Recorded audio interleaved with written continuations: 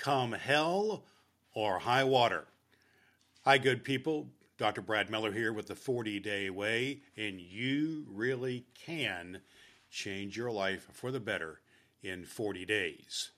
Come hell or high water, it's a phrase that we often hear said about, I'm going to get it done no matter what happens. And it's about, I would say to you friends, about in your journey, and I believe in this journey that you're on, 40 days to change your life, but you have to have a vow, and you have to ramp up the power of that vow to indicate that you're going to get it done regardless. When we come together here, I'm going to tell just a short story, a few points to ponder, maybe a biblical passage or two, and then we're going to talk about what you can do in order to build your PLP, your Promised Life plan, by the time these 40 days are over, to get you on track, back on track from wherever you're at now to where you want to be. I call that your Promised Life of peace, prosperity, and purpose. But nothing's going to happen unless you take a vow to get it done. I've mentioned to you about the story when my daughter was getting married, and I took a vow to God and to myself and to her that I would do everything in my power to make that the best day ever in her life, and not to be what I call a dadzilla, somebody who's going to screw it up. And that's an important thing because a marriage is a vow, right? And I wanted to do everything I could to enhance that. A vow is something bigger than self. It's bigger than the circumstances of everybody involved. It's bigger than that. It's a God thing, if you will. An oath is kind of a people thing. You take an oath to an organization or maybe even a nation. But a vow means you've gone on a deeper level. And so I've been impressed by the vows that I've seen in my life that are part of me. I made that change. I mentioned to you myself. I've also seen the vows of the Ukrainian people and their president, their vow that they are going to remain free.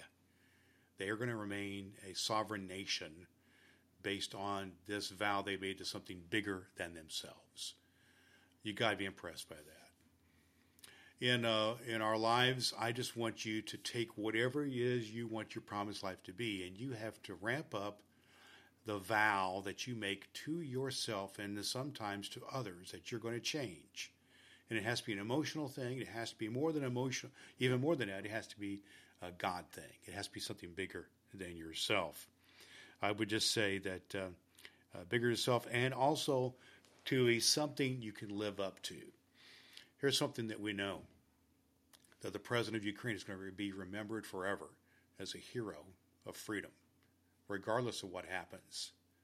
And that the president of Russia is going to be regarded as antithetical to that. It's going to be regarded as evil in many ways, be regarded as someone who is to be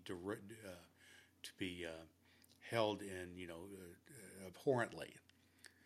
What do you want to be held? You want to be held as a hero, don't you? I know the people that I've been most impressed with in my life are people who have made a vow and kept a vow. Some of the people I've known are married for 60 years. My parents, for instance. I admire that so much. Who are people in your life that you value? It's not easy. It's not easy at all. But if you want to do something big in your life, you got to go to a deep, deep place.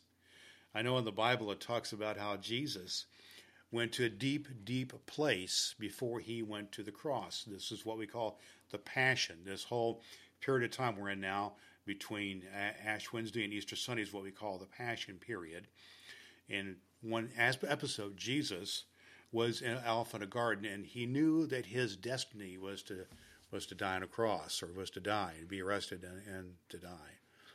And he went to God and he kind of bargained. He said, if it's not possible for this cup to be taken away unless I drink it, thy will be done.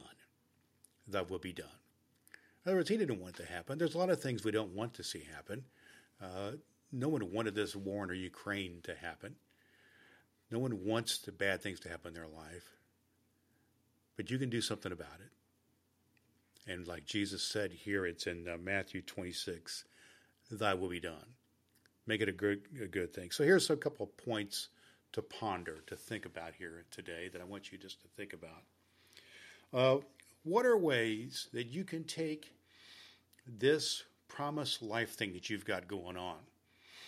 Remember, we've talked about it for a few days now. You have to have a goal. You have to have an aspiration to go to. That you aren't satisfied where you're at, you want to go someplace different. But for some of us, we've submerged that for so long, we kind of put it in a place, that we're kind of numb to it, or we don't believe it. Here's what the point to ponder is: how can you take and amplify and magnify that thing that you want, that promised life that you want? Losing weight, getting in better financial shape, improving your relationship with your spouse or your family, getting into new job, whatever it is. How can you amplify that, magnify that, so it becomes sincerely and really painful if you don't make it, and exceedingly joyful if you do? That is to magnify and to focus on the emotion of it. That's the one thing you can do. And the other thing you can do is to think of heroes in your life, people who have done something bigger with their lives, have a legacy to leave. Maybe it's someone who left you a legacy. Maybe it's a parent or a teacher or a coach who left you a legacy that you can think of. One person that comes to my mind who left a real impact on me was one woman named Eva Kor, who came about, Kor, came about, and she, especially thinking about all this situation with Ukraine, I can't help but think about it. But Eva Kor, I was able to hear her speak a few years ago before she died about 2 years ago. She was a survivor of the Holocaust, and she and her twin were sinisterly, brutally tortured because they were twins by Dr. Mengele, one of the Nazi doctors who experimented on her. And part of the Holocaust was the many people who died. And what she did was an amazing thing. All the way she lived to be almost 90, and she took tour groups to Auschwitz and other places for the Holocaust and taught about it, wrote books about it, and did things. And her theme for the last 25 years of her life or so was all about forgiveness, forgiving people who hurt her. Not forgetting, but forgiving. What a legacy. And then she kept that going. What a God thing. What a thing greater than yourself. Who are the heroes of your life? So that's your 2 points to ponder. How can you amplify and magnify what your goals are and what the pain of not meeting them are, and what are the heroes are? Okay, here's your action steps for the day. Write down at least one pain point about what not meeting your goal would mean to you. Make it real. Make it real.